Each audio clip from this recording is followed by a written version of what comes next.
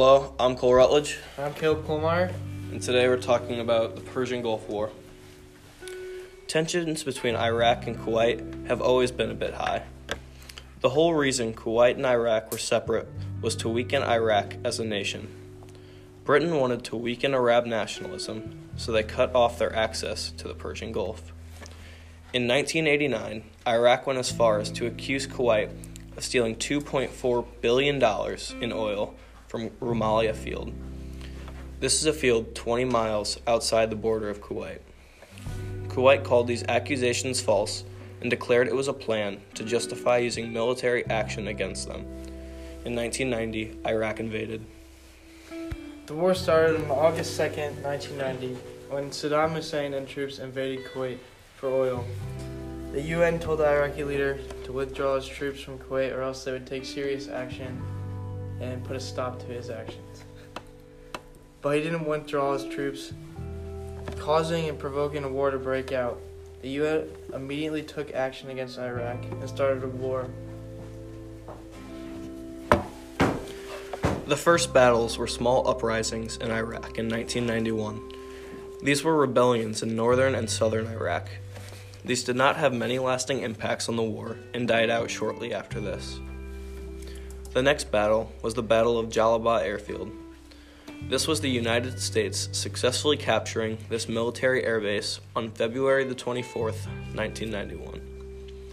After this came the Battle of 73 Easting. This was a tank battle between the United States 7th Corps and the Tawanaka Division of the Iraq Republic Guard. This battle was described as the last great tank battle of the 20th century. Another important battle was the Battle of Bubiyan.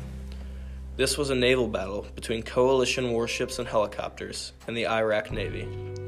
This was a very one-sided battle in favor of the coalition warships and helicopters. They ended up destroying 21 Iraq ships in this battle, with only one managing to escape. Between 60,000 and 200,000 Iraqi soldiers were reported dead, and over the total war. 25,000 to 30,000 were killed in ground war, others in the air war with airplane stuff.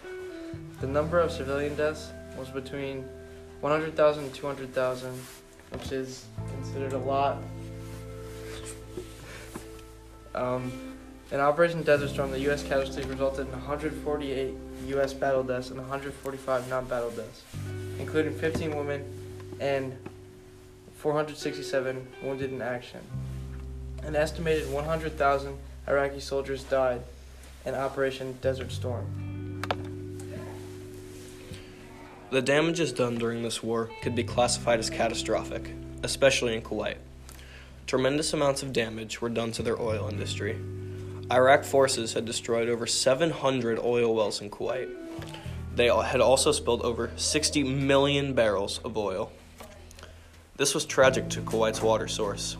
2/5 of their water is still contaminated to this day. Their soil was just as tragic. The oil had contaminated over 10 million cubic meters of good soil. The cleanup cost had been, and will continue to be, ridiculous. Due to the fact that 10 million barrels of oil were dumped into the Gulf, this required attention quickly. This spread across 1,500 kilometers and cost more than $700 million to clean up. This is equal to almost 47,000 years of Vianney's tuition. This only gets worse. The environmental damages were estimated to be upwards of $40 billion. This would be enough to buy 80,000 of the world's most expensive Lamborghinis. One of the last costs they had to account for was removing contaminated soil. On top of the other costs, they had to add an estimated $4 to $5 billion for this alone. So today, these countries, I wouldn't say that they're on good terms, but as of right now, the U.S. and Iraq they consider themselves strategic partners, which means they would support one another and share resources with one another if they needed it. Well, this is a win-win for both countries and for the economy because it boosts a bunch of stuff. I've been Cole Rutledge. I'm Caleb Colmeyer.